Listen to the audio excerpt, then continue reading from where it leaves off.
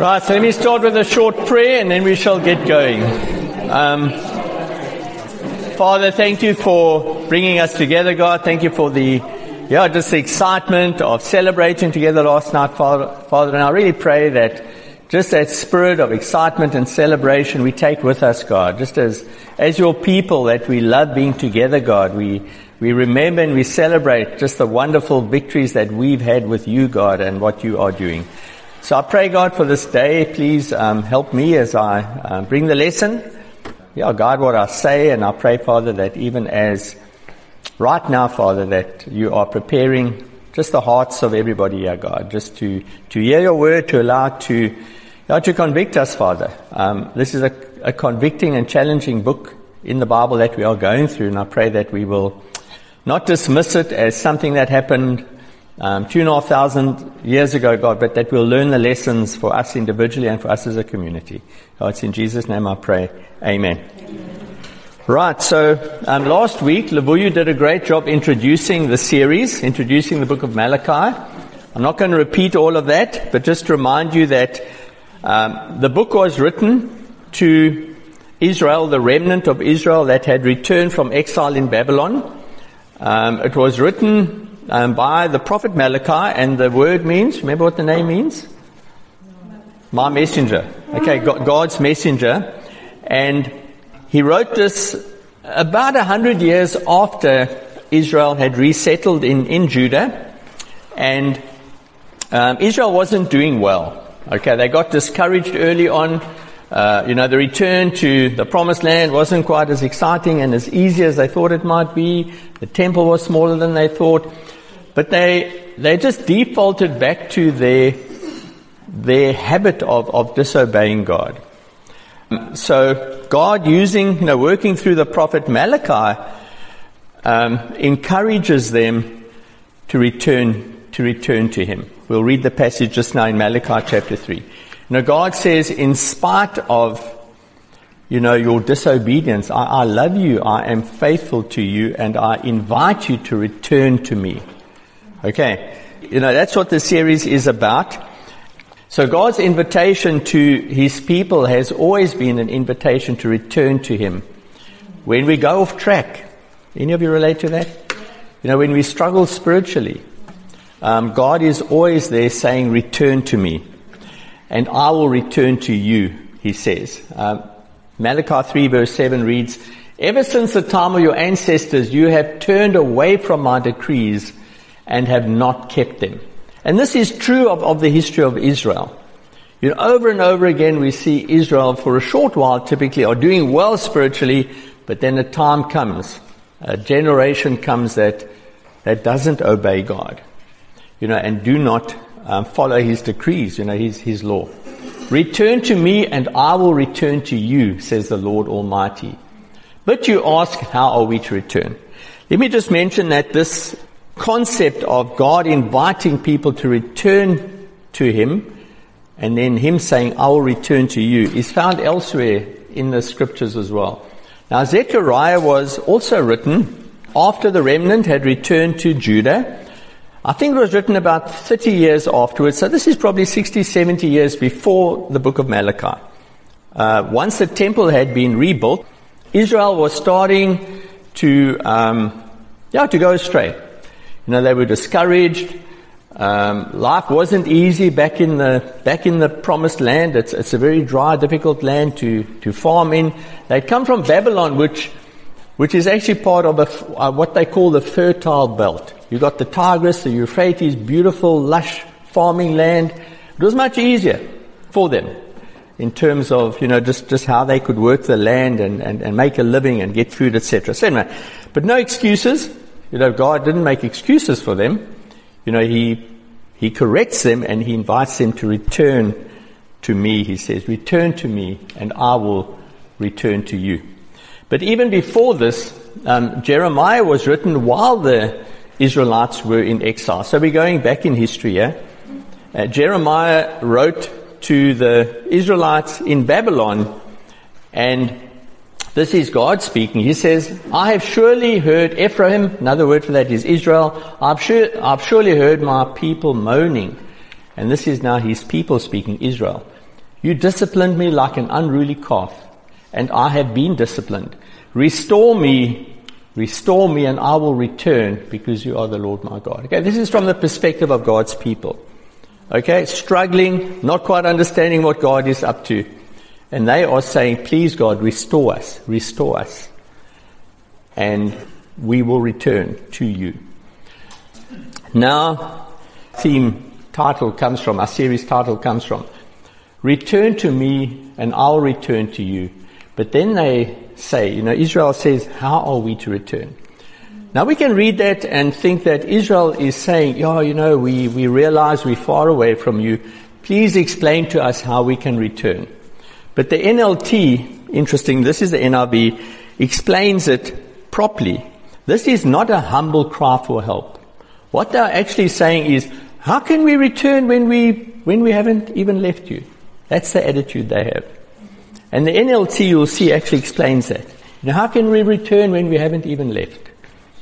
You hear the arrogance in that? Like God's saying return, they're saying, we are ready, man. What do we need to return to? Again, that just gives us a sense of where God's people were at when this book was written. But this Hebrew word return is shuv. Say shuv? Shuv. Okay, it's a good Hebrew word to know. It's translated in a number of ways. It can be translated as turn back, come back, repent. That's the word for repent. But it also means to refresh, restore, revive. Okay, so it has all those different meanings, and we should read this. When God says, return to me and I will return to you, shuv to me and I will shuv to you. But it's not the same type of shuv, you will agree, right? God doesn't have to repent and turn away from his sin. So God is saying, repent and I will revive you. You repent and I will restore you. I will revive you. I will refresh you. Now, one of the saddest things I have found is when Christians drift away. And it often happens very slowly, right? There's the saying, I've said it many often, what's more dangerous, a watch that loses a minute a day or a watch that loses an hour a day? A minute a day, because you don't pick up on it, right? Well, I could have said a second and a minute, but when change happens very slowly, you don't actually realize that you're losing time. And it's like that when we fall away. And this is what happens to God's people over and over again. They didn't wake up one, Sabbath or one day and thinking, man, I'm going to rebel against God. Cheers, I'm on my way. It took years and decades and generations of slowly drifting away from God. And these guys got to the point where they were arrogant. Why do we have to return to you, God? We haven't gone anywhere. I think it's sad, as I was saying, when Christians slowly drift away from God without even realizing it. Now, when people say, and they actually believe things like, I'm fine. I'm doing okay spiritually. I'm feeling blessed. I'm trusting God. Things are good. But that these folks haven't even had quiet times for a long time. Don't attend meetings of the body often, are not in any accountability relationship, are not praying, and just are not living as God calls us to live as God's people. And it happens over years. It happens slowly and subtly, and we don't realize it. And we can end up where, the God's people ended up in the time that Malachi wrote this to them. So this is where Israel was back in the 5th century BC. They thought they were fine with God. There was no need to return, they said, because, man, we haven't gone anywhere. So not only were they deceived, but would you agree that's quite arrogant? Lavuyu mentioned last week that the book of Malachi has 6 what we call disputes. God basically points something out to the people, and the people say, what do you mean, God? We're not like that. And then God patiently explains to them where they're at and what they need to do to change. And this is one of the disputes. They ask, how are we to return? We haven't gone anywhere. And then God patiently but firmly corrects them and says, you're living like this, it's wrong, right? But I'm inviting you to return to me. Turn back to me, repent, and I will restore you in the way that you should live. And I hope you're picking up that, man, there are lots of lessons for us in this, right? For any church, for any community. How we can drift from our purpose. And we convince ourselves, that we're good. Right? Like they did. But deep down we know we're not right. We are not walking and living as closely to God as we were in the past maybe. Or at least how we know God calls us to live. Yeah, so last Sunday, Lebuye, although he didn't have a title slide, he spoke about remembering God's love. And Malachi, obviously God's writing through Malachi, explaining in this book what returning to Him looks like. What they need to change in order to be refreshed by Him. And the first thing he says, and it's very significant because this is the first thing we must always remember. He says, remember my love for you. I am faithful. You haven't been faithful. You haven't shown your love for me, but I am faithful to my promises. Remember the promise to Jacob? Second verse, I think it is. He said, man, I have loved Jacob. I have loved your ancestors. Jacob represented them as God's people. And he reminded them. And this is the first thing for us. If we are drifting, if we have drifted, or if we know we're drifting, right, we must remember God's faithful love. Remember God's love. Remember what God has done for us. Count your blessings. That's the first thing to get our heart back in place, is to remember God's love. And whatever we do, to be motivated by the love of God. We speak a lot about that as a church.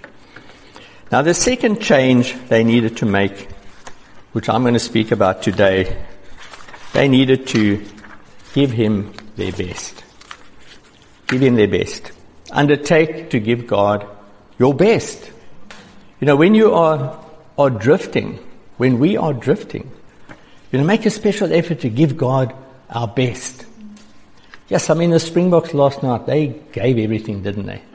They left nothing behind. They gave their absolute best. For the team and for the country. And I love that as a picture of fired up discipleship. We give our best. Put our bodies on the line. We're all different, and I'm going to get there. It's not like we all can do this, exactly the same thing physically. But giving our best is giving all that we've got. And we don't all have exactly the same amount to give.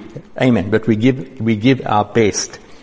But before we jump into the book of Malachi, I want to read Romans chapter 12, verse 1. And this is to establish an important principle for the rest of the lesson. There are a number of differences between, God's people back in the day of Malachi and us nowadays. That was 450 BC. What's the biggest difference between them and us? It's a covenant difference. They were under the old covenant still. We are under the new covenant. So we need to pick up principles, new covenant principles, that we can apply. And we need to read the Old Testament through new covenant lenses. Okay, so this passage, this verse, gives us important principles and context for us to read Malachi, which is all, the section we're going to read today is all about sacrifice and offerings. So what does that look like after the death, burial, and resurrection of Jesus? And if we're living in this new covenant with Him.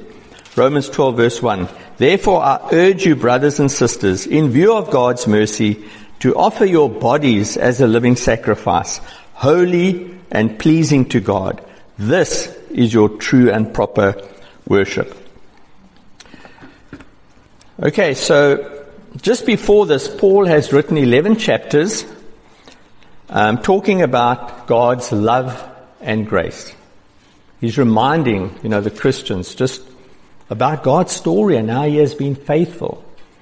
He starts way back in creation and talks them through, the story of the world and of Abraham's descendants, etc. So 11 chapters, God is loving and He's merciful. God is amazing. And chapter 12, therefore. You know what that means, right? In other words, in the light of everything I have written, this is the response.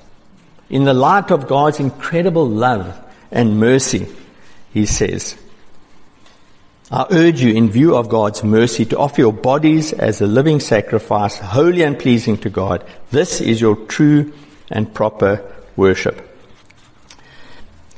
You know, our response to God's love and mercy is to offer ourselves as living sacrifice. That is our spiritual act of worship. We don't have to offer animals, bulls and lambs as they did under the old covenant in the days of Malachi. Jesus took care of that. Jesus was the perfect high priest. He was the perfect sacrifice. We're learning about that in midweek, right? Hebrews. So Jesus has taken care of all of that. We no longer need to sacrifice animals as they did under the old covenant, but we are called to live sacrificial lives. We are called to die to our selfish, sinful natures and to offer ourselves as holy, as set apart and pleasing before God. We sang this song earlier on, may my steps be worship, may my thoughts be praise, may my words bring honor to your name. That's such a great picture. Those words capture Romans 12, verse 1 perfectly. That is how we please God. That's the sacrifice that we make, right? Our steps, in other words, our lives, our life of worship, our thoughts are praising God, pleasing God. And our words bring honor to His name. That's equivalent for us. Not sacrificing animals, but we live like that. Okay, we choose to live like that. Obviously, helped by Jesus and helped by the Spirit and helped by one another. We undertake to live lives that are sacrificial. Lives of sacrifice.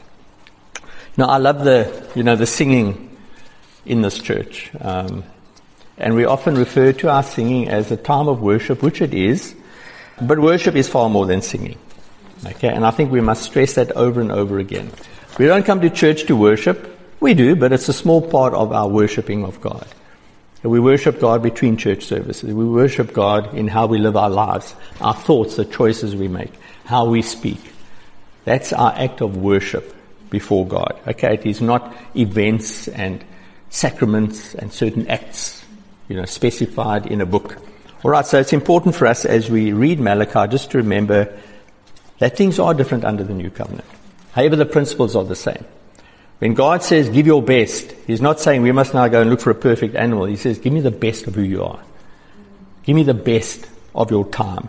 Give me the best of your talents, etc. Let's read Malachi chapter 1. I'll read from verse 6 to 14, and then I'm just going to highlight a few things from it. Malachi 1 verse 6. A son honors his father, and a slave his master. If I am a father, where is the honor due me? If I am a master, where is the respect due me, says the Lord Almighty. It is you priests who show contempt for my name. But you ask, how have we shown contempt for your name? There we go. That's another one of those disputes. They're questioning God. Okay, how are we doing this, God? Verse 7. By offering defiled food on my altar. But you ask, how have we defiled you? By saying that the Lord's table is contemptible. When you offer blind animals for sacrifice, is that not wrong? When you sacrifice lame or diseased animals, is that not wrong? Try offering them to your governor. Would he be pleased with you? Would he accept you? Says the Lord Almighty. Now plead with God to be gracious to us. With such offerings from your hands, will he accept you? Says the Lord Almighty. Oh, that one of you would shut the temple doors so that you would not light useless fires on my altar. I am not pleased with you, says the Lord Almighty, and I will accept no offering from your hands. My name will be great among the nations, from where the sun rises to where it sets. In every place incense and pure offerings will be brought to me, because my name will be great among the nations, says the Lord Almighty. But you profane it by saying the Lord's table is defiled, and its food is contemptible. And you say, what a burden, and you sniff at it contemptuously, says the Lord Almighty. When you bring injured, lame, or diseased animals and offer them as sacrifices, should I accept them from your hand, says the Lord? Cursed is the cheat who has an acceptable male in his flock and vows to give it, but then sacrifices a blemished animal to the Lord. For I am a great king, says the Lord Almighty, and my name is to be feared among the nations. Now, a point that God is making here over and over again, and it's throughout the book, is that He expects to be given honor and respect in keeping with His name. In other words, in keeping with His character, in keeping with who God is, right? He expects us to show Him honor and respect. Now, that's another point we're not going to talk about today, but we're going to talk about that in future. That's another way that, God invites us, and it's another principle to return to Him. Respect Him, show Him honor, even fear Him with a good reverent fear. Okay, but we're going to get there. I'm going to speak today about the sacrifices. Give Him your best. And I just want to highlight how God experienced their attitude towards worship, including how they made sacrifices to Him, and how that reflected the poor spiritual state that they were in. Okay. Guys still with me? Might be a temptation to run out the door now. I know. Amen. We got to teach some tough lessons sometimes, right? And take them, right? This is not an easy teaching. Once again, just, taking helicopter view, God was unhappy with His people for two main reasons. Firstly, their worship of Him had become burdensome and heartless. They were weary of obeying God. They just got tired of living according to His commandments and ways. Their hearts just weren't in it. They took God's blessings for granted. They were just going through the motions of killing animals and sacrificing them. Now their hearts just weren't in it. They got tired of doing things God's way. They got tired of doing things according to God's will. I wonder if we as a community ever take God and His blessings for granted. Do we ever just go through the motions of doing church, pitching up for worship, giving a little bit? How many of us have even got tired and wearisome of doing God's will? The point is that in the time of Malachi, the people there had a heart problem. It was a heart problem. They compromised, they became weary because they lost the heart to serve God.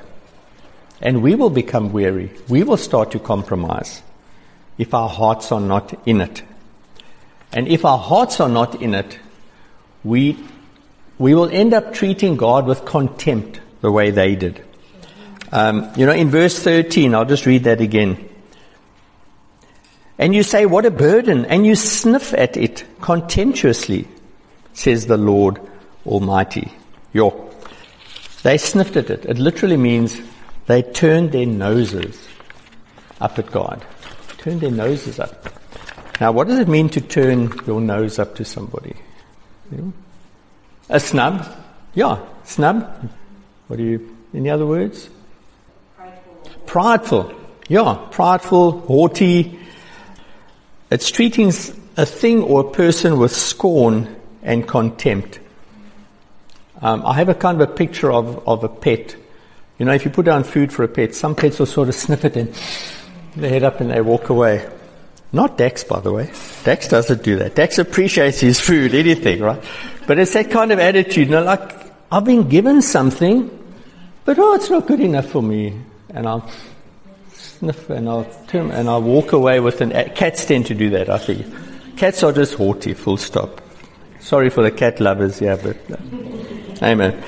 But, so God says you're treating the worship, and He's saying you're treating me contemptuously. Okay, we can't separate the things of God from God Himself. Now, when we become weary of doing God's work, we become weary of God. When we despise the things of God, we are despising God. Okay, that's why God is upset here. You're not treating me with honor. No, it's not you, God. It's just the way we do sacrifices. No, how you do worship is how you do me. Okay. How you treat, the animal sacrifices and my law is how you treat me. When you turn your nose up at the altar, you're turning your nose up at me. You're treating me with contempt, says God. Church, let's make our worship, including the times we get together, although worship is a lot more than that. Let us make sure that our worship and when we get together never becomes wearisome and burdensome. Agree with that? Because the message we're giving to God is if we pitch up with a disconnected heart or we see it as a burden, we are treating God like that. I pray that God will never feel that we are tired and burdened by Him. Amen?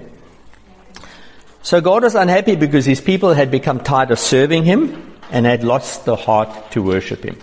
The second thing that God wants to teach them, I said there too, what He was unhappy with. God was also unhappy with them because they were keeping the best for themselves. We read in the passage that they offered defiled animals. In other words, animals that hadn't been purified properly.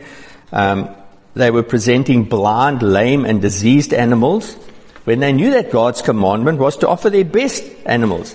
They were giving animals to God they didn't want anyway. They didn't want to breed with these sort of genetically defect lambs. Let's just sacrifice those. I'll keep the best lambs for myself.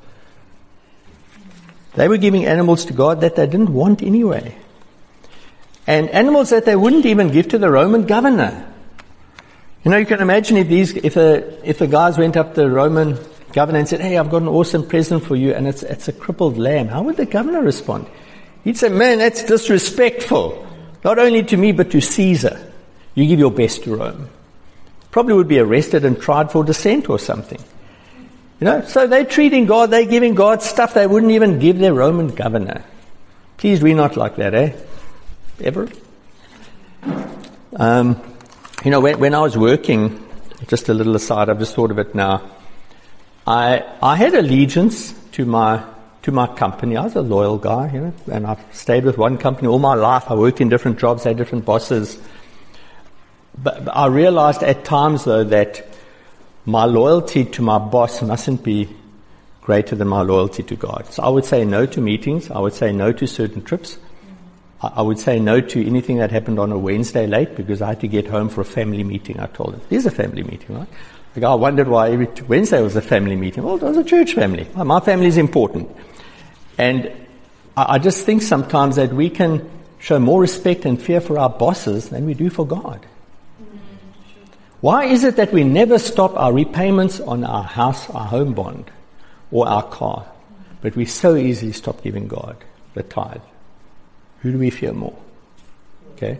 Who do we respect more? Who do we honor more?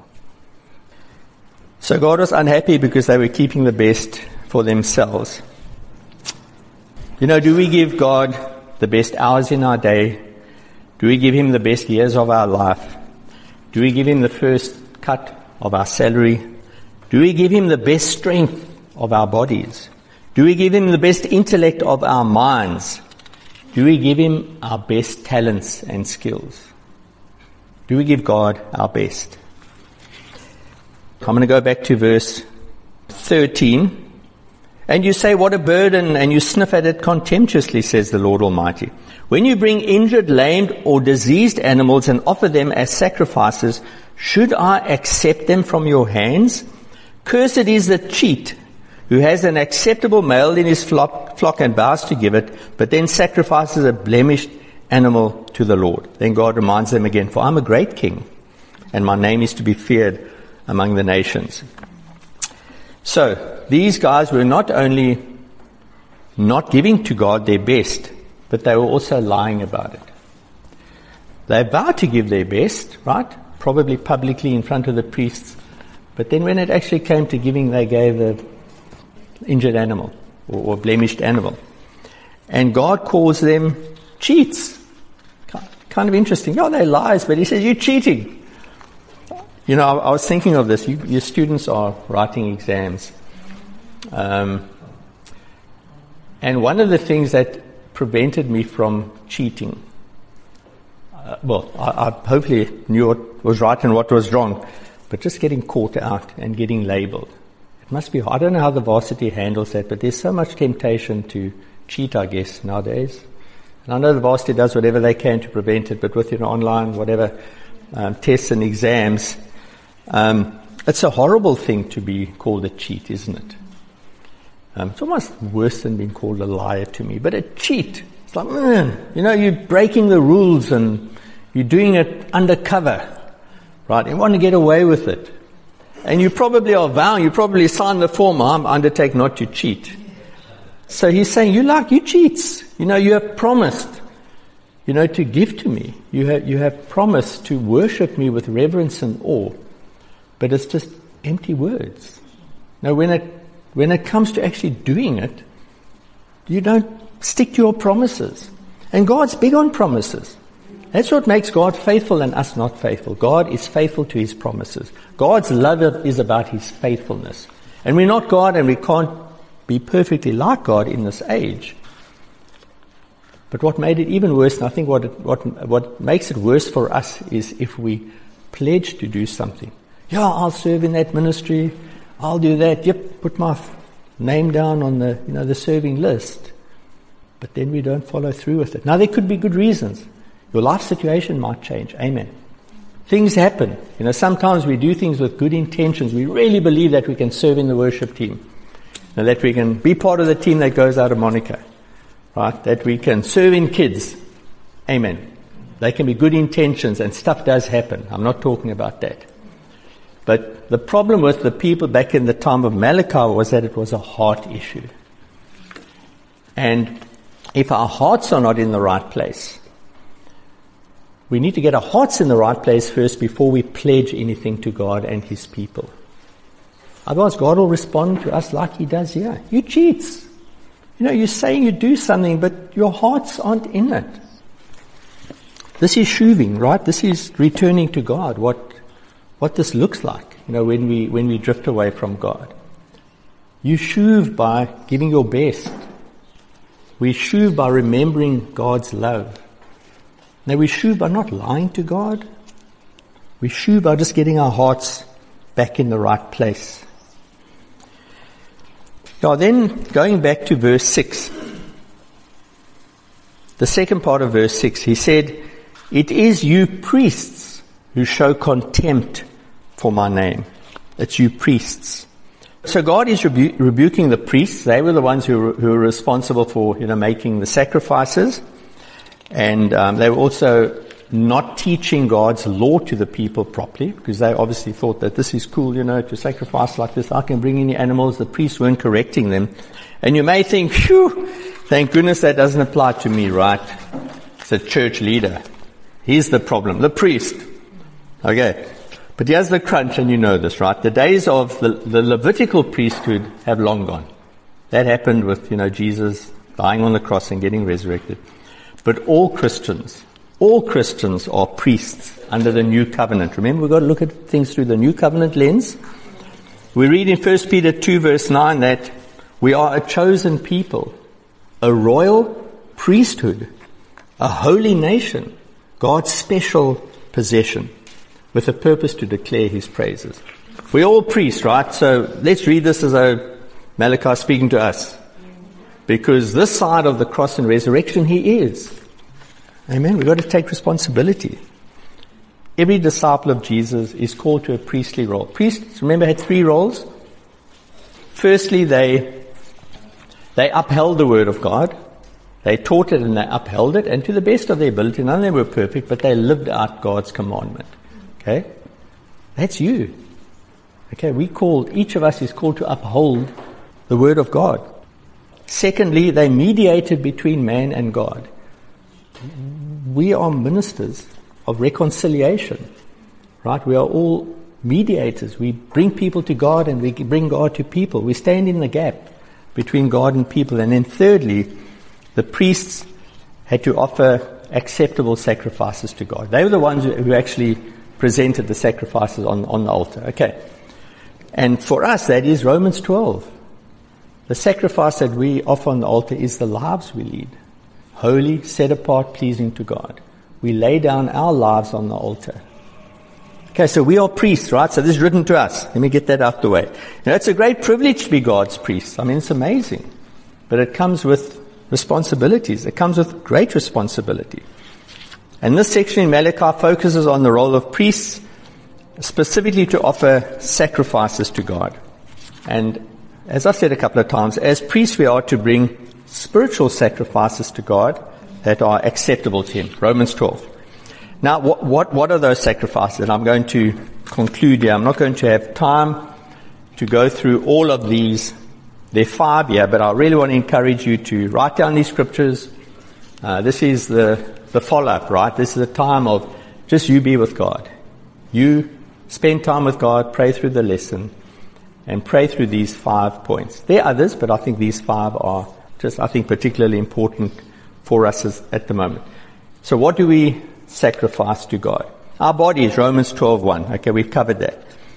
Our bodies are our physicality. It's our strength. It's our abilities. Now, if you are ill and have health problems, that looks different to you than it is to me. I have energy. I don't know why, but I have energy. Amen. Thank you, Jesus, right?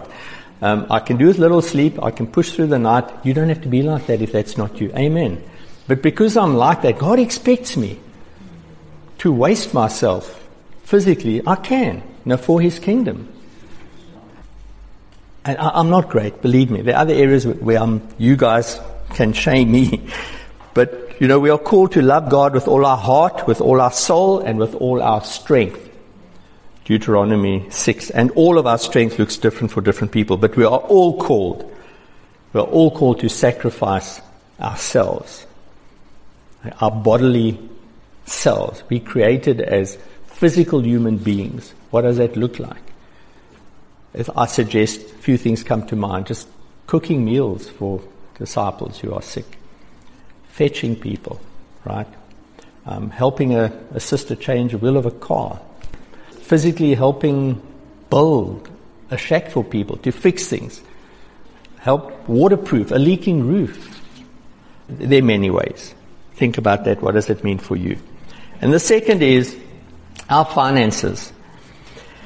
In Philippians 4, verse 14 to 18, this is where Paul's obviously writing to the Philippians, and he really appreciates their financial giving to support his ministry. He says, it was like a fragrant offering, an acceptable sacrifice pleasing to God. They gave him money to do God's work, and this is how Paul says God experienced it, right? This is an acceptable sacrifice to God when we give financially, to His kingdom. And then thirdly, our praise. Our praise is an offering to God. In Hebrews 13:15, praise and musical worship should be a sacrifice of praise. Giving Him the honor and respect that He is due. I'm pleased that Bruce got us going this morning. He reminded us that, come on, this, he didn't exactly use his words, but it was, man, we're worshiping God. This is a form of sacrificing, of giving to God. And we need to make sure that we worship and praise Him with our singing in a way that pleases Him. And then our good works, next verse in Hebrews, it says that when we do good works and when we share with others, God is pleased with such sacrifices. Okay, that's a pleasing sacrifice to God, when we do good works and we help our brothers and sisters. And then finally, I've just worded it like this, winning souls for God. Romans 15 verse 16, Paul said, he was given grace to preach to the Gentiles. Priestly duty, that's us, right? The priestly duty of proclaiming the gospel of God so that the Gentiles might become an acceptable offering to God. The fruit of making disciples and bringing souls to Christ, that's an acceptable offering to God, right? The priest mediates between people and God. Priests win souls for God. It's part of our sacrificial offering to God. me conclude here. God wants to be first in our lives, and I think it's a good time for us, after this lesson, maybe during the week, it's just to reflect on, are we giving God the best of our physical energy and strength? Are we giving God the first fruits of our income? Are we offering Him the praise that He deserves? Are our good works and our generosity a pleasing sacrifice to God? And now, does God experience our winning souls for Him as an acceptable and pleasing sacrifice? God wants to be first in our lives. If we give Him our leftovers, it does not honor Him. And when we became Christians and we confessed, that Jesus is Lord. Now, is it clear now from how we sacrifice and what we sacrifice that Jesus is still the center of our lives? Now, is it clear from our life of sacrifice that Jesus is more important than anything else? God judges the state of His people's hearts by the quality of their sacrifices. The state of our hearts are demonstrated more than anything by the extent that we live lives of sacrifice that is pleasing to God. So what does the quality of your sacrifices say about the state of your heart? But there is good news and there is hope. If your heart and your life of worship doesn't line up with what God desires of you, then hold on to His promise. God Almighty says, return to me and I will return to you. Shuv to me and I will shuv to you. God says, repent, turn back to my ways, and I will refresh you. I will restore you. I will revive you. Amen.